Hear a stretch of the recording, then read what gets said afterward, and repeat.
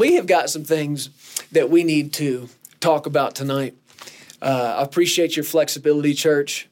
Our plan was to get together and to have church at the Cultural Center like we've been doing. But as you know, state of emergency has been declared here in the state of Colorado, and the governor has asked that there not be any gatherings of over 200, 250 or so. That's about what we've been having. And as Sarah and I sought the Lord and prayed over it, this is what I could see us doing. This is what I believed we were supposed to do. And even after making the decision and seeking the Lord about it, inquiring of him, like, why do you want us to do that exactly? I believe it had something to do with not being in our own place yet. You know, like I said, we've been renting the Cultural Center, and there's just something about having your own place. Mm-hmm.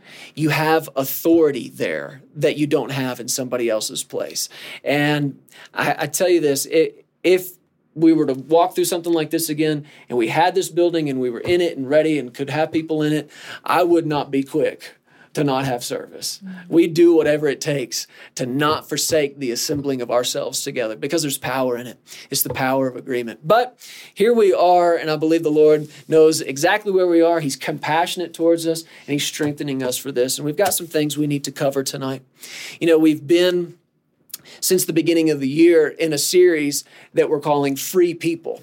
And our foundation scripture for that has been in the book of Galatians, chapter 5. If you've got your Bible, turn there with me.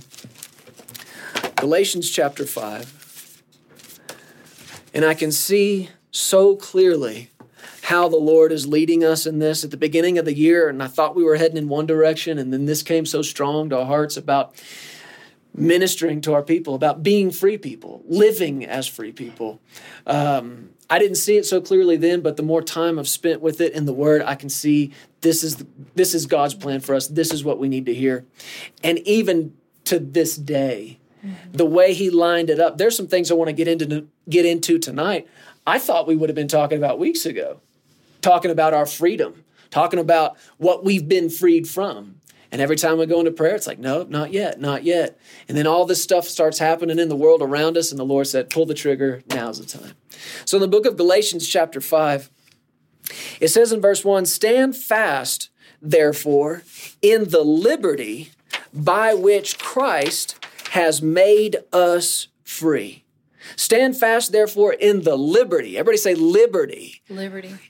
In the liberty by which Christ has made us free, and do not be entangled again with a yoke of bondage. Let me read it to you like we've been doing from a number of translations here. The New Living Translation says, so Christ has truly set us free. Now make sure that you stay free. I like that. The Amplified Bible says, in this freedom, Christ has made us free and completely liberated us. Stand fast then, and do not be hampered and held ensnared, and submit again to a yoke of slavery, which you have once put off. And then finally in the Passion Translation, I like this. I love the way he starts this. Let me be clear. That's what he says. Let me be clear. The anointed one. See, he translates the word Christ. That's what the word Christ means. The anointed one and his anointing. The anointed one has set us free. Then he says, not partially, but completely and wonderfully free. The anointed one, Sarah, has set us free. And when you go back all the way to the book of Genesis, you begin to see that this was God's original intent. His will, if you will, for all men, for all time, was to live free. As a matter of fact, the Bible says in the book of 1 Peter chapter 2, verse 16, in the Amplified Bible, he says, live as free people. 1 Peter 2:16, live as free people. You ever wonder what the will of God for your life is? Well, you're looking at it right here. His will for your life is for you to live like a free person. For you and I to live as free people. And you see that all the way back in the book of Genesis. It's the first thing he gave them. Mm-hmm. When he created man and he put him in that garden, really the first thing he gave them was authority. Mm-hmm. He gave them a place of authority. But if you stop and think about it, what comes with authority? Freedom, right? I mean, we understand that even in a work environment, even in a structured environment where there's an organization and an organizational chart, the higher you go up that chart, the more authority somebody has, until you get all the way to the top, to the person with the most authority. That person is the one with the most freedom in that body, in that organization. So with authority comes freedom. But when Adam and Eve sinned, they gave away the authority. And when they gave away the authority, they gave away the freedom. But thank God, he went to work right then, right there, on the plan of redemption. And it was motivated by one thing. I want my people free. I want them to be free again. I want my man, my woman, my children to live with the freedom that was my plan all along. And you go back to the garden, you realize that's why God put the tree there to begin with. What tree? The tree of the knowledge of good and evil. That's why it's there at all. And we look at that going, God, why'd you even put that there? It would have been perfect without that. But freedom, there's no such thing as freedom unless and until you have a choice. There has to be a choice. And that's why the very most that love can do for anybody is create opportunity. I think back all those years ago when you and I met, March of 2007, right? And we fell in love, and it was this whirlwind romance. And 3 months after we met, we were engaged. 3 months after that, we got married. So in love with this girl. But the whole proposal process is not me forcing my love on you. You're going to marry me like I love you. That's not love. That's creepy, right? What love does is create an opportunity. I want to be your husband. I want you to be my wife. Mm-hmm. Will you? Notice what love does? Yes. Thank you. It's about time. Love creates opportunity. That's what love does. Love gives a choice. Love doesn't force itself. It can't. If it forces itself, it's not love. And so that's what God did for us. I set before you this day, he said, life and death, blessing and cursing. What's he doing? Giving you a choice. Yeah. But it's so thankful. I mean, he turned right around and said, choose life. Yeah. I'm telling you, choose life. There's so much we could be saying about this. You know, I think about Luke chapter 4. We talk about this a lot. Jesus standing in the temple and telling everybody there, and of course all of us now, that the Spirit of the Lord is upon me because he's anointed me. You notice we read that from that translation here in Galatians 5:1. The anointed one has set us free. Jesus said, the Spirit of the Lord's on me. He's anointed me. And then he went through the things that the Spirit of God was on him to do. Many things that you and I both have preached about. He said, he's anointed me to preach the gospel to the poor. He has anointed me to, what was the next one? Heal the brokenhearted. I know the Lord's talked to you a lot about that. But in your study of it, in your preaching of it, would you not agree that as you look at it in the scripture, it's pretty crystal clear that a broken heart, living with a broken heart, is like living in prison? Mm-hmm. I mean, it affects everything. It affects every relationship. It affects every decision. It keeps you from going further, going deeper with people. Why? Because of what somebody did to you? Mm-hmm.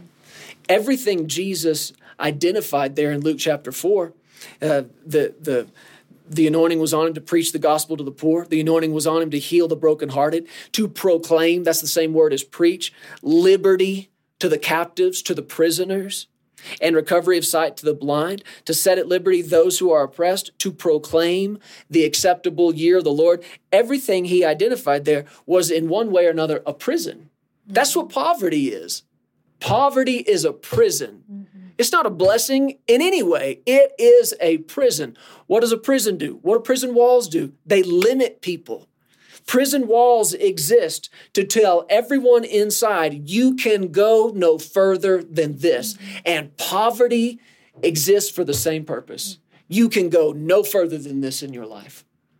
You can make no more progress and it's a prison, and Jesus was and is anointed to break down those prison walls. Mm-hmm. And what's he doing in all that? He's getting our freedom back. Mm-hmm. He's buying our freedom back. I see it in your eyes. You've got something to preach right here. Go ahead.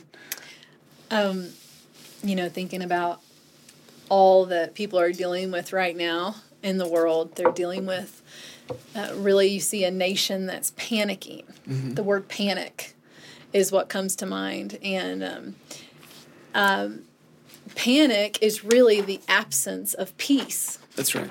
But if you look up the word peace, just in a dictionary, it says it's the freedom from anxiety, really? The freedom from inner toil, the freedom from panic, the freedom from all these things. It's an inward state of freedom. That's good. That's what peace is. Yeah. And as we were praying today over the service, I kept thinking about Queen Esther and what she faced and her nation faced, another time of panic in a nation. And actually, can we look at it? Yeah, go ahead. Do you have somewhere else you want to go right now? You go there. Go for it. He invited me up here. He knows I'm going to I knew what I was getting into. So in Esther chapter 4, Mordecai, he comes to Esther, and he's basically in a state of panic. And all the people in the nation are in a state of panic. And they are concerned about their life. They are are faced with an enormous amount of fear. So fear and panic, where these are two things that are going on the inside of the heart. And all these people are in a panic, and they're faced with fear. And they come to her and they present this to her and say, Esther, you have the opportunity. You are the one with the voice. You have the ability to go into the king and make a request, make a petition. And I love what Esther does in the face of fear and in the presence of panic. What she does, she goes and she calls for a fast. Mm. And she presses into prayer. She asks people to press into prayer with her. And she goes in and she comes before God to find out what he thinks about the situation. She doesn't go run to the king right away and say, I want this, make all these demands, these fearful, with a fearful action. She doesn't do that. She goes in and she presses into prayer. Mm-hmm. And she presses into a place of fasting, and she calls for other people to do that with her. What is that? That's pressing in to the peace of God before you go, before you know what to do, even when you don't know what to do. And there's peace in his presence. Mm-hmm. And we have been given Jesus, who is our Prince of Peace. He's with us day in and day out. And Jesus said to us in the book of John, chapter 14, he said, the Holy Spirit I leave for you. I'm leaving this gift for you. Let not your, first he says, peace, my peace be with you. Mm-hmm. Let not your heart be troubled, and neither let it be afraid. Yeah. And basically, he's saying to us, you're not supposed to live like the world. You have the ability on the inside to maintain peace and not to go into a state of panic. That's right. This really gets to the heart of what I believe the Lord wants us to deal with tonight. In talking about our freedom, we've been saying it week after week after week. To live in your freedom, you got to know what you're freed from. You got to find out what Jesus paid the price to set you free from. We've talked about our freedom from condemnation. We've looked at scripture after scripture after scripture that proves God's desire to bring us out of jail, bring us out of prison. We looked at the children of Israel all through the book of Exodus when their cry, after being in bondage for all those years, being in prison there in Egypt, their cry went up before God, and he called a man named Moses, and he gave him a word, and the word was this: I'm bringing my people out. I'm bringing them out. And we spent all this time looking at that. But what we have to realize is that God never brings you out of one thing without bringing you in to something else. And here, now you've introduced this. This is where we have to go tonight. if we're going to walk in our freedom, we got to find out what we're freed from. And one of the big things that you and I have been freed from is fear. Mm-hmm. We have been freed from fear. Mm-hmm. And this is where I had to go tonight, and this is going to tie in perfectly with what you're saying. In the book of Psalms, chapter 34, beginning in the first verse, he said, I will bless the Lord at all times. How important is this right now? Mm-hmm. Right in the middle of what you and I are watching go on around us. I will bless the Lord at all times. His praise will continually be in my mouth. That means you're saying something. That means you put God's praise, not just to have a praise in my heart. No, it's coming out of your mouth. He said, my soul will make its boast in the Lord. The humble will hear of it and be glad. Magnify the Lord with me. Let us exalt his name together. Listen to verse 4. I sought the Lord, and he heard me, and he delivered me from all my fears. He said, I sought the Lord and he heard me. And the result was he delivered me. He freed me. That word delivered, if you look it up, it means to be taken out. It literally is the fulfillment of this word of the Lord we've had for weeks in church. Thus saith the Lord, I'm busting you out of this place. Thus saith the Lord, I'm breaking you out of this prison. Whatever prison's been holding people, God's bringing you out. And that's what that word delivered means. He delivered me from all my fears. Now, if you were to try to study anything and everything people can be afraid of, it would be a list 1,000 miles long. There are phobias and fears of every imaginable thing. Mm-hmm. But David in this psalm here said that he had an encounter with God that was so real and so powerful that the result was he was delivered from all his fears. Now, just reading that is at least a little bit comforting. I mean, this is the giant killer we're talking about. This is the one who faced down bears. This is the one who faced down lions and Goliath himself. And even that one still had fears that he dealt with. So I know you do. You know I do, that we have. But there is supposed to be a difference in the way you live your life and the way everybody else out there lives their life. And Sarah's exactly right. What we're seeing is panic. What we're seeing is fear. Now, there's two things we got to know about fear. Number one, it's not a feeling. Mm-hmm. It's a spirit. Mm-hmm. That's what 2 Timothy chapter 1, verse 7 told us, that God has not given us the spirit of fear. And it is so clear to see that that is what's driving this thing right now. In our nation and around the world. There is a spirit behind this.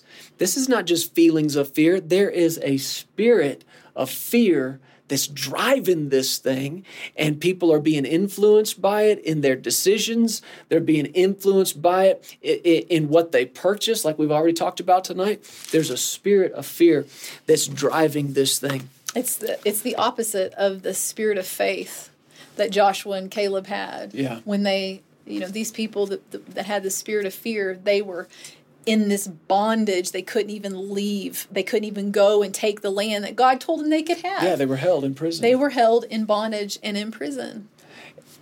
What we talked about several weeks ago in church, we talked about where the Spirit of the Lord is, there's liberty.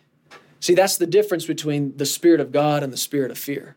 The spirit of fear binds you up. Mm-hmm. The Spirit of the Lord liberates you. Mm-hmm. There's freedom in it. Mm-hmm.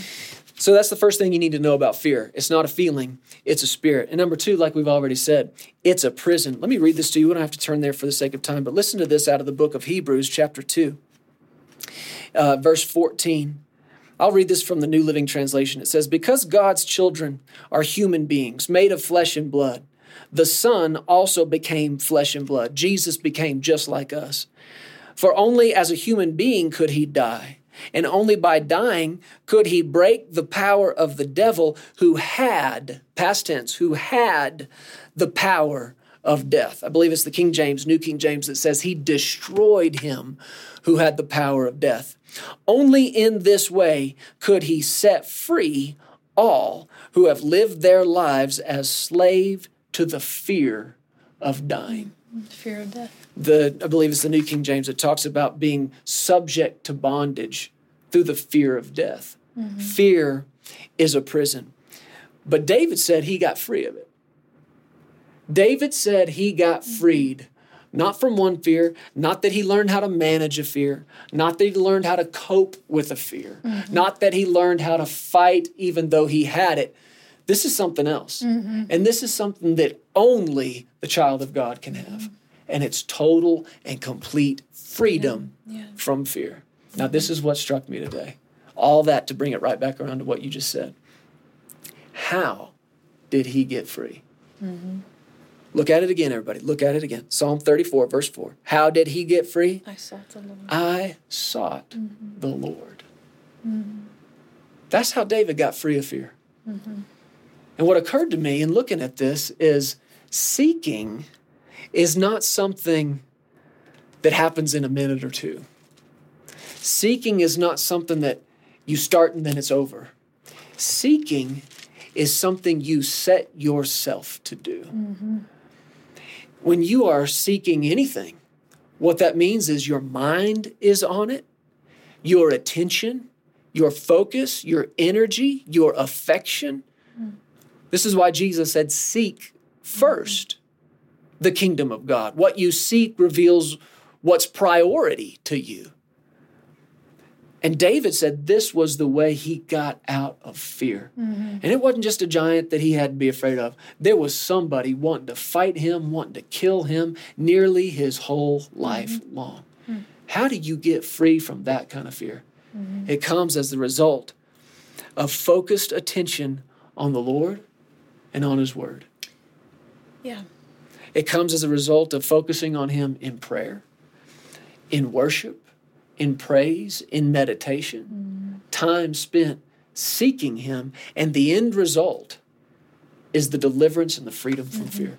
And is that not what you were saying Esther did? Yeah, and the amazing thing is that the time you spend in His presence puts you in a place of His love. And the Bible tells us in John chapter 4 that there is no fear in love. But perfect love casts out fear, because fear involves torment. The more time you spend immersed in the love of God, the less fear that you will have working in your life and in your heart. The Lord said to me one time, He said, fill up on faith and watch fear fade away. Fill up on it, faith in God. Well, how do you even get over into that place of faith? Faith works by love. Mm-hmm. You got to get into His presence and start to behold His love. I mean, even if you look at 1 John chapter 3, this is the great love chapter, it says, behold, or look at, stare at. That's like, get your focus on this manner of love that the Father has bestowed on us, that we should be called the children of God. That God made us His children, that He loves us like His very own kids. Mm-hmm. You take time and you get your mind off. You can't talk about the virus all the time. It's true. And be in faith. You can't talk it all the time. You can't magnify it. Whatever you magnify, you let into your life. And you gotta get over into that place of love where you're meditating on the love of God. You got your mind on His love. Mm-hmm. You're thinking about how much He loves you. You're thinking about how He adores you, how you are His beloved. I say that to the Lord when I go to bed at night or when I wake up in the morning. Father, here I am. This is Sarah, your beloved. Here I am before you. Why, I'm reminding myself. He already knows that I'm His beloved. I'm reminding myself that I am His beloved. When my kids go to bed at night, I pray over them. And I say, Father, I thank you that you give your beloved sweet sleep. That's right. Jesse is your beloved girl. Justice is your beloved boy. You give him rest. You give him sleep. And that love of God, that perfect love, once you get over into that place of perfection in that love, it casts out fear. Yeah. I know the other day we were in our kitchen making dinner and cleaning up. And Justice went in, and I don't know why, he just turned on YouTube and was searching for some of my songs, some of my from my Healing album. He loves that album. I think it's because I recorded it when he was in my belly. But he went and he started playing these songs. And I'm telling you, the love of God just filled up my kitchen while I was listening to them. And all of a sudden, you know, everybody's mind has been on this virus. What do you do at work? How do you take care of your employees? Oh, they've canceled school. Oh, now that my kids are at home and I have to leave work to stay. I'm not talking about me necessarily, but I have to leave work to take care of my kids. Yeah, and now people are dealing with this. And now how do I pay rent?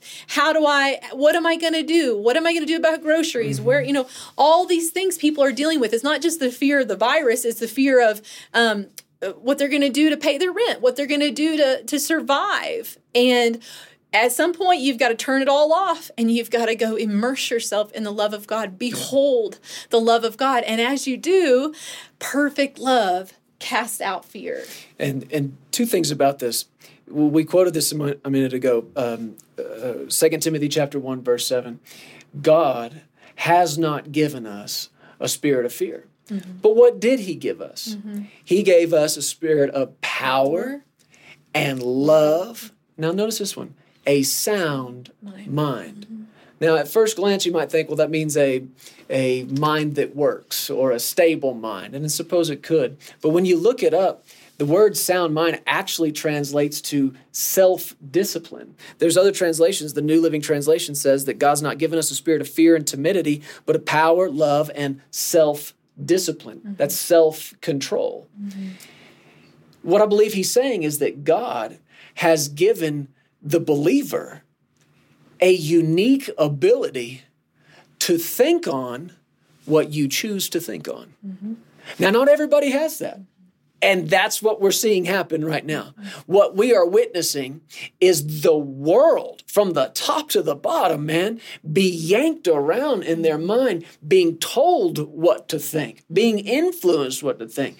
But here you've got the church of the Lord Jesus Christ, spirit-filled believers who've been given not the spirit of fear, but of power, love, and a self-disciplined, self-controlled mind. That means you have the ability to think what you want to think.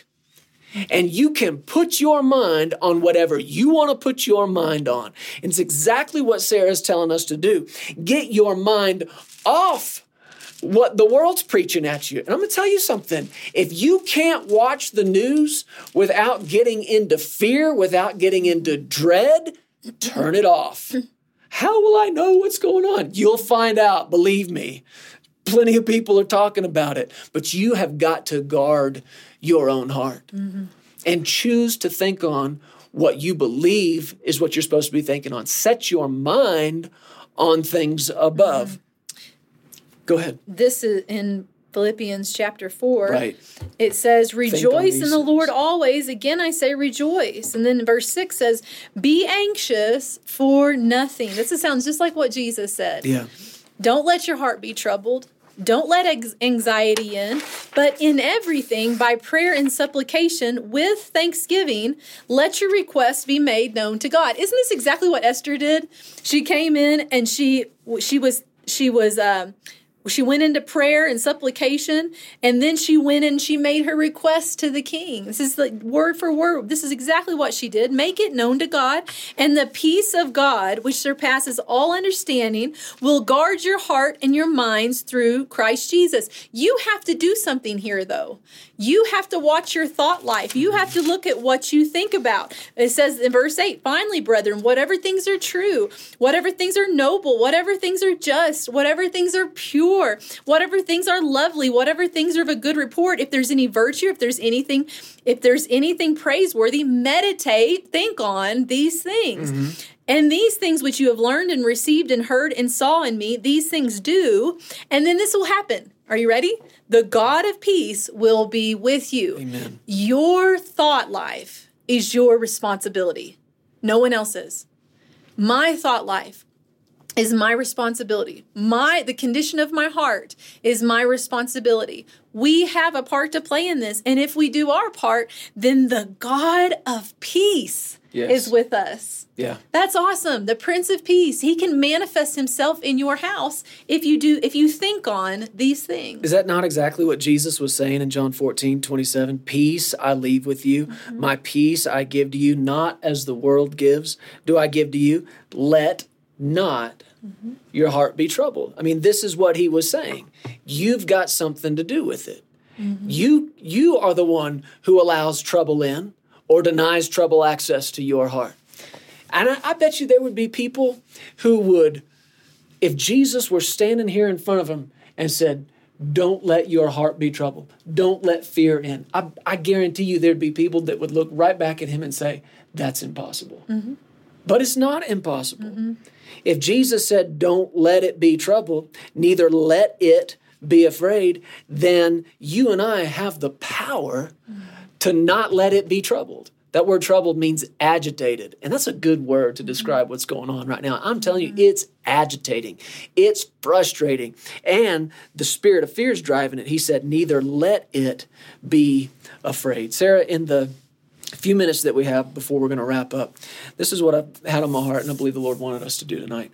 I want to deal with 3 big fears. David said, I've been delivered from all my fears. So we know there's more than just one fear.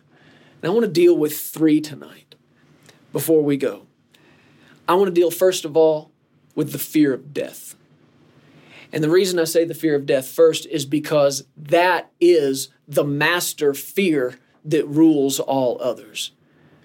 People aren't just claustrophobic or afraid of tight spaces. They're afraid of dying like that. People aren't afraid of heights. They're afraid of falling and dying. People aren't afraid of flying. They're afraid of crashing and dying. It's the fear of death that drives all that. I want to deal with the fear of death. And I believe the Lord wants us to deal also with the fear of the future. The fear of what's ahead, what's in front of us, the uncertainty. And closely connected to that is the fear of loss. I want to tie those things together because when somebody loses something, especially if it's something precious to them, the first thought is, how do I go on? How do I move on? How do I move ahead? That's the fear of moving forward or the fear of the future. And then finally, I want to deal with the fear of other people. And not just simply the fear that some other person could harm you or hurt you, but specifically the fear of not what they could do to you, but the fear of what they think about you. Yeah. And you see every single one of these show up in the book of Mark, chapter 5. And this is an account out of the ministry of Jesus. And I want us to go there and look at this in the last few minutes that we have tonight. In Mark chapter 5, beginning in verse 21, it says, Now when Jesus had crossed over again by boat to the other side, a great multitude gathered to him, and he was by the sea. And behold, one of the rulers of the synagogue came, Jairus by name. And when he saw him, he fell at his feet. Matthew's account of this adds, he worshiped him. It says in verse 23, he begged him earnestly, saying, My little daughter lies, notice this now, at the point of death. Now, what did we already say? That Jesus has delivered us and destroyed him who had the power of death, and he's delivered us from the bondage that comes from the fear of death. When you're studying fear, it's almost like studying faith at the same time. You look through the ministry of Jesus, and Jesus identified people who had great faith, people who had little faith, people who had no faith. So faith can show up in varying degrees. Well, fear can too. Fear can be manifested in all kinds of degrees. You could have a little bit of fear, a little bit of shyness, maybe a little bit of trepidation about something. From there to full-blown dread and panic and frozen with fear. But it's all varying degrees of the same stuff. But what I believe you're going to see here is that the closer you get to the point of death, or what you perceive to be the point of death, the greater you see fear increase in manifestation. That's what we're watching right now happen around us. There is a fear of death. And even though relatively few people have actually died from this virus, this is what's on people's mind. It's the fear of catching it. It's the fear of dying with it. And the closer you get to this, what the scripture called the point of death, That is the place I believe fear is in its greatest manifestation. So Jairus was dealing with it, man. I mean, I'm a father, so I can sympathize with this. I know, and you and I both know what it's like as parents to, the few times that our kids have ever dealt with symptoms of any kind of sickness, I don't like it. And I got to fight some stuff. I got to fight some fear. I got to fight some worry. Why? Because it's your kids, man. It's your kids. You don't want your kids going through that. But whatever had gotten a hold of this girl had progressed so much that it brought her right up to the point of death. So you know that Jairus is having to deal with this fear. Now, he did the right thing, didn't he? What did he do? He found Jesus. And that's what you do. He found Jesus, and I love this man. I respect this man because he did not come to Jesus with his position, with his place of power. He came to Jesus, even though he's a man of reputation, and he fell at his feet and he worshiped him.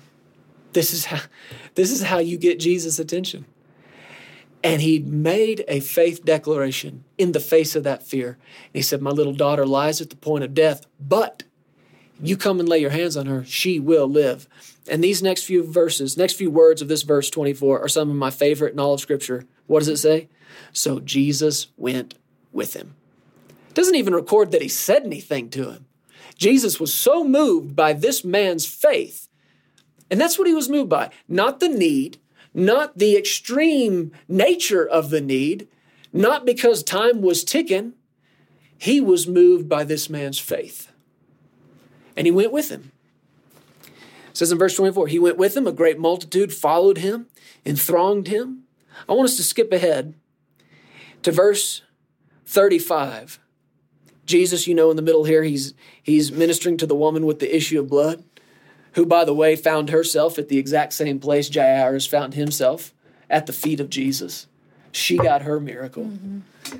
And while he was speaking to her, it says in verse 35, while he was still speaking, some came from the ruler of the synagogue's house who said, your daughter is dead. Why trouble the teacher any further? That is an evil report. That's a bad report. Not unlike the report that we're being fed 24 hours a day right now. It's a bad report, man. It's an evil report. But in verse 36, as soon as Jesus heard the word that was spoken, what word? Your daughter's dead. He said to the ruler of the synagogue, do not be afraid, only believe.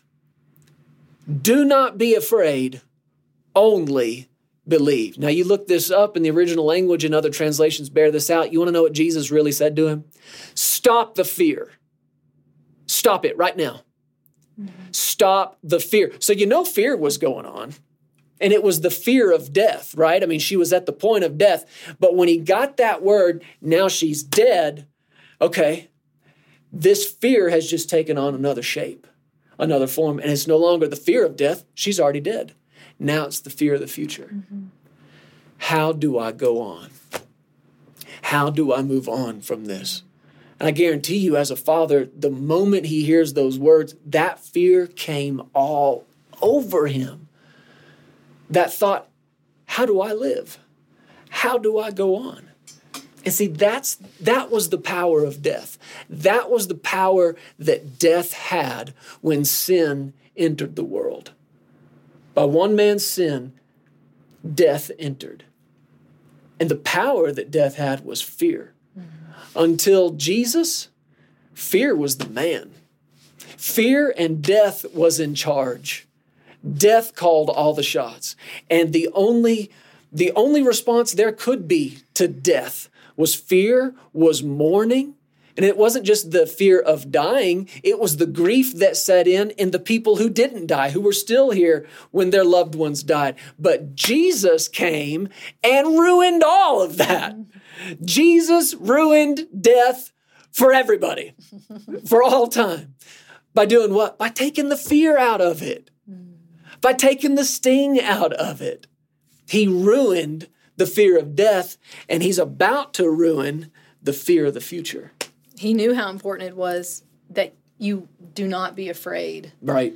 Because he wouldn't have told him, do not be afraid. No, that's a great point. If it wasn't important and if it didn't affect the outcome of the situation. So if Jesus was just going to do this no matter what, right? I mean, that's what you're saying. If Jesus was just going to go heal this little girl, no matter what Jairus said, no matter what Jairus did, then that's not what he would have said. And fear in these times, or panic, letting your heart be troubled, letting your heart be anxious, yielding to that does affect the outcome for your family. It does. And that's why Jesus says, do not be afraid. Do not let your heart be troubled. Do not be anxious for anything. Do not panic. Do not let these things work in you, but instead, only believe. You have two options. Start believing. Mm-hmm. Don't mix the two. Mm-hmm. Stop this one. Start this one. Stop letting fear in. Start believing. Because there will be a positive outcome or a negative outcome based on what you do. Yeah, and it wasn't based on Jesus' will. It wasn't based on Jesus' ability. It was based on that moment. This little girl's life hung in that moment. And in my mind, I mean, when Jesus heard that word, he turned around, he grabbed Jairus, he pulled him in, and it's like, look, don't fear. If you want me to do what you came to get me to do, there's no room for fear. Yeah. Stop the fear. Mm-hmm. Only believe. These are the first recorded words that we have that Jesus ever even said to Jairus. And what's he trying to do? Stop the fear of the future. Mm-hmm. Did you know the word anxious or anxiety is the respect of the future, or the reverence of something that could happen in the future? Having too much respect for something. Yeah. So think about it, like in light of what we're dealing with now, talking about it, just making such a big deal out of it, reverencing it, respecting it in light of your future is what causes anxiety. It does. And this is why Jesus said, stop worrying about tomorrow. Mm-hmm. What's tomorrow? Tomorrow's the future. Mm-hmm.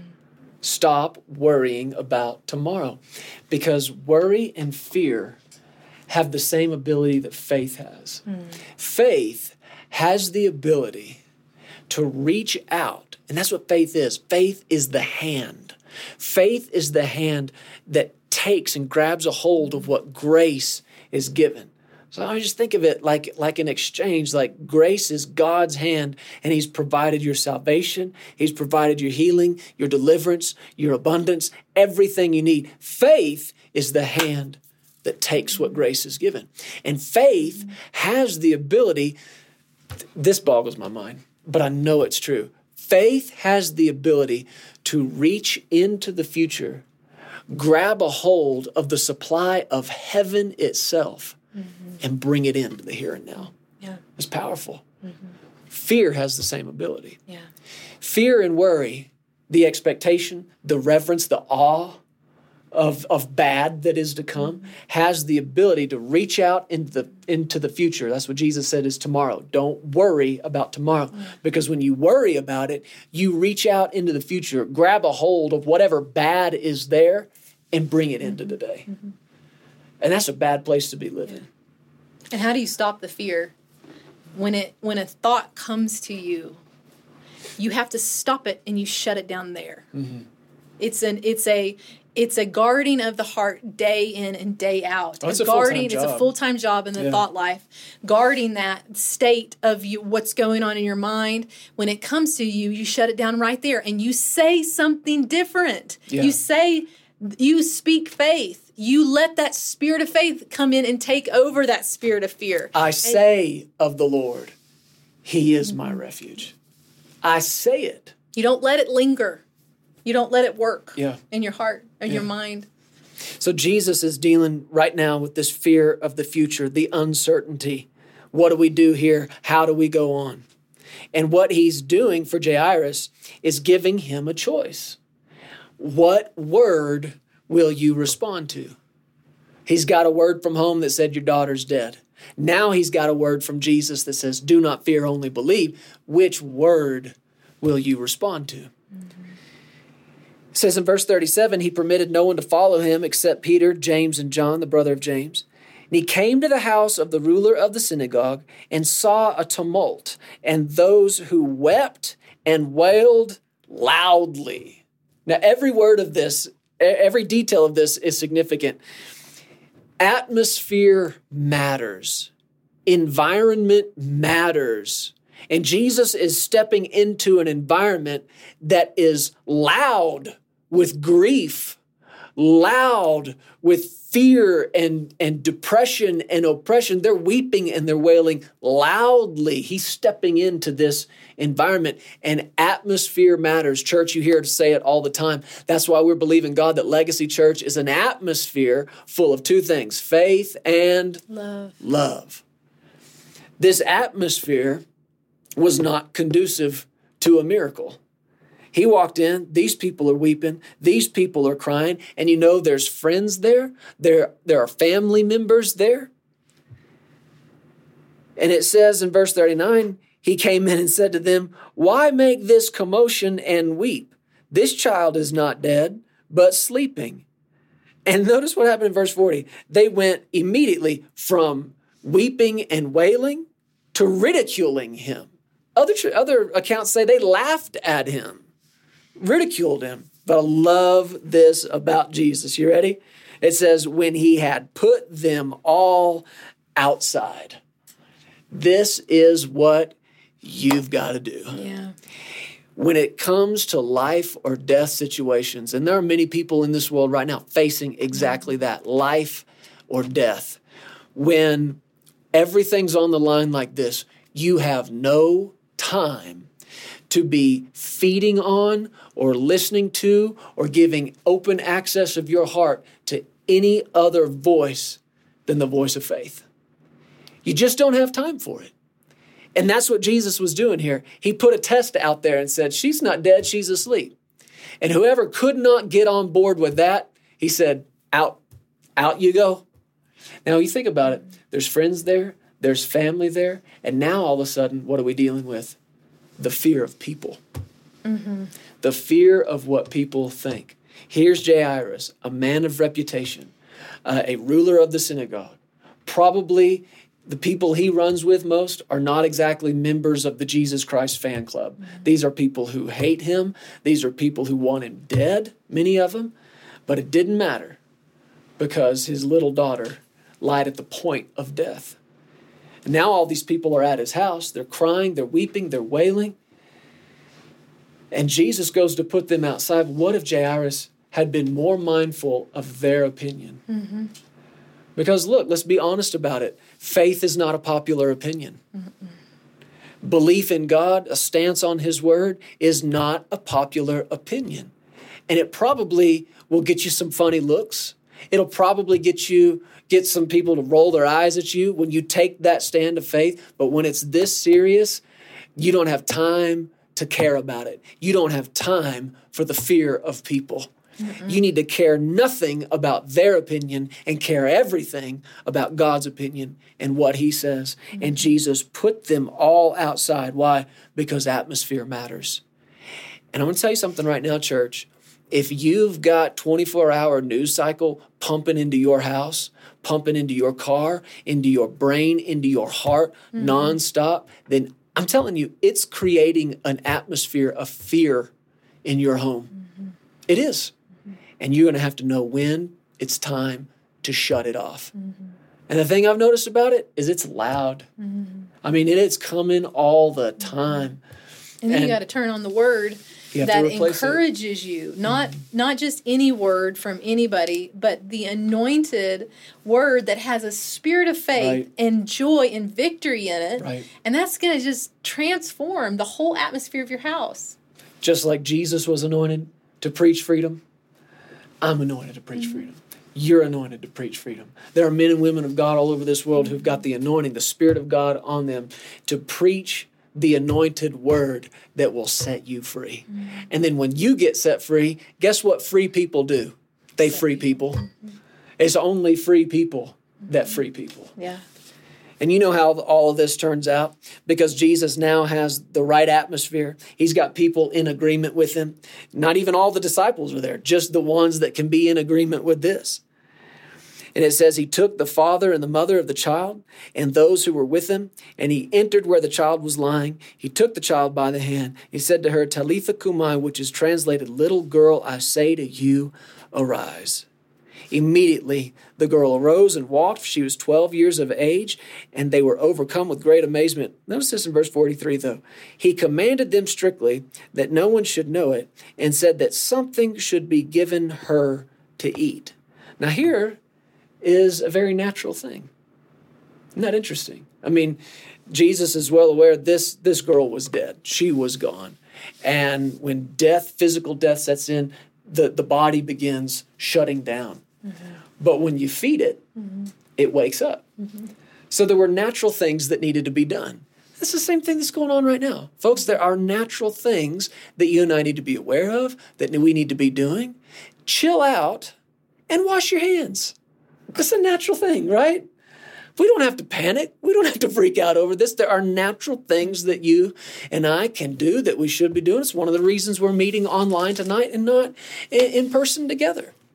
These are natural things that we can be doing. But our first line of defense against fear, against the fear of death, against the fear of the future, and against the fear of other people's opinion is always the Word of God. It's always the name of Jesus. It's always the blood of Jesus. This is your defense. So, if Jesus never brings you out of one thing without bringing you in to something else, what is it he's bringing us into? We've said it over and over tonight. He's bringing us out of fear and into peace. And this is one of the defining differences. As believers, as children of the living God, filled with His Spirit, this is supposed to be one of those things that makes us different. Free from panic. Free from panic. And full of peace. Full of peace. Yeah. Mm-hmm. This is supposed to be one of those defining characteristics of who we are. Mm-hmm. And I wanted to waited all night to get to this verse right here. Isaiah chapter 26, verse 3. Mm-hmm. Says this, but He will keep him in perfect peace, whose mind is stayed on you. Mm-hmm. That's what Isaiah said to the Lord. He said, you will keep him in perfect peace, whose mind is stayed on you. Mm-hmm. Now that takes discipline. And that's what we've been talking about tonight. God's not giving you a spirit of fear. That's not His spirit. That's not of Him. That's not from Him. What He has given you is a spirit of power and love and a sound mind, a self-disciplined, a self-controlled mind. Mm-hmm. You can think on whatever you choose to think on. You want to get your house free from fear? Change what you're thinking about. Mm-hmm. And begin to seek the Lord. That has to do with what you put your mind on. And God is able to keep you in perfect peace if you can keep your mind stayed on Him. Mm-hmm. I'm telling you, distractions, being distracted by any given thing is so dangerous. It's not just dangerous, it's deadly to be distracted. We know that. People are dying every day, not from a virus or a disease, but on the highway, in their cars. Why? Because they're going 70 miles an hour down a road and a phone rings. Little vibrate, a little sound, and all of a sudden, where their attention should be, they get distracted and they look at something they shouldn't be. And it's sad to say, but it's happening every day. People are losing their life because of distraction. Mm-hmm. How much more important is it for you and I to refuse to be distracted right now? And all a distraction is the inability to decide in a moment of time what's most important, what is most valuable. Mm-hmm. And right now, you feeding on what the news is pumping out, I know there's information in there that you need to hear, but it's not the most important information. It's not the most valuable information. Come on, child of God, put your eyes and ears back on His Word. Come into His presence. His presence is medicine. His Word is medicine. And if there's a lack of peace in your life, in your heart, or in your home, The absence of peace is simply the product of a wandering mind. Can I say that to you again? The absence of peace is the product of a wandering mind. When I think of somebody who's easily distracted, I think of kids, I mean, there's only so long you can talk to them without them starting to just sort of drift away. And that's cute when they're little. It's not so cute when the Lord needs our attention and he needs our focus and he needs us so laser focused on him and his plan, because you've got an answer for people. And if you can't keep from freaking out or being fearful, one of the best ways is to go into a fast. It's good. I know during the week, this week, Jeremy and I have just laid some things down, and we have, before bed, we haven't watched any TV. We've just gotten our Bibles out, meditated on the Word, and just spent time fasting those things that our flesh craves, And when you do that, you get out of place, you fill up on faith, and you watch fear fade away. Yeah. And so that's a way to do that, like Esther did. And another thing that keeps coming to my heart is, being perfectly protected is not the absence of being led by the Holy Spirit. And, in Proverbs chapter 3, it says, trust in the Lord with all your heart and lean not to your own understanding. In all your ways acknowledge him, and he will direct your path. That means listen to him before you go somewhere. Ask him, Holy Spirit, do I need to go here? Show me, Lord. I'm checking my heart. I'm looking inside. Are you leading me here? Are you not? Are you leading me to go on vacation here? Where are you leading me to drive? Where are you leading me to fly? Don't ignore the voice of the Holy Spirit and him, and go before him and be sensitive to him, and in all your ways acknowledge him. And then it says in verse 7, do not be wise in your own eyes. Fear the Lord and depart from evil, and it will be health to your flesh and strength to your bones. Yeah. That healing power and that health for you, even in your flesh, comes from being led by the Holy Spirit and following his lead and acknowledging him in all your ways, and he'll direct us and he'll show us where to be at the right time. We are always, we say this every night, we are always in the right place at the right time, doing the right thing with the right people. Yeah, there's safety in that. There's protection in that. And several weeks ago, when talking about the Spirit of the Lord, where the Spirit is, there's liberty. You can't disconnect that from as many as are led by the Spirit. These are the sons of God. And you talk about a defining characteristic of who you are is being led by his Spirit and not by anything else. And what the Lord's spoken to us out of that is the Spirit leads to where the Spirit is. The Spirit of God will lead to where the Spirit of God is in manifestation. And where the Spirit is, there's liberty. Yeah. Father, we come to you tonight in the name of Jesus. We are so thankful for your word. We're grateful that you've spoken to us and spoken through us tonight. Sarah and I pray over all the families of Legacy Church, all those watching tonight and those who are watching from other families around the nation or even around the world. And Father, we plead the blood over every one of them. Thank you, Lord. As many as would receive it, as many as would value it and honor it, Father, I ask you to use their faith as an open door of access to go into their lives and protect and to put up a shield and a hedge of protection around them. Your word says that your glory would be like a shield around us. You said that you would be our shield and our exceeding great reward. Thank you, Father. Father, we believe your righteousness goes before us. Your glory surrounds us like a shield. Jesus. Thank you, Lord, for your angels. And the authority that we've been given, that you have entrusted us with, thank you, Lord, in the establishing of this church and in the lives of the people that come to this church, we declare in Jesus' name that this virus will not come near you. Thank you, Lord. In Jesus' name. Thank you, Father. 1,000 can fall at your side and 10,000 at your right hand, but it will not come near you. Thank you. Now you have authority in your own home. You have authority in your own family. And Jesus died. He bled to get you that authority back. And with that authority comes the freedom. Thank you. And the word boldness itself means confidence of speech. You got to say something. Yeah. You got to let this come out of your mouth And I tell you, do it tonight before bed. Stand up in your home. Husbands, lead the way in this. Wives, the two of you, be an example. Be a demonstration in front of your children. This is how we handle this stuff. This is how we respond to this junk. We say in Jesus' name, it doesn't come near us. He's given angels charge over us. They pick us up. And if this stuff tries to touch us, it dies when it touches us.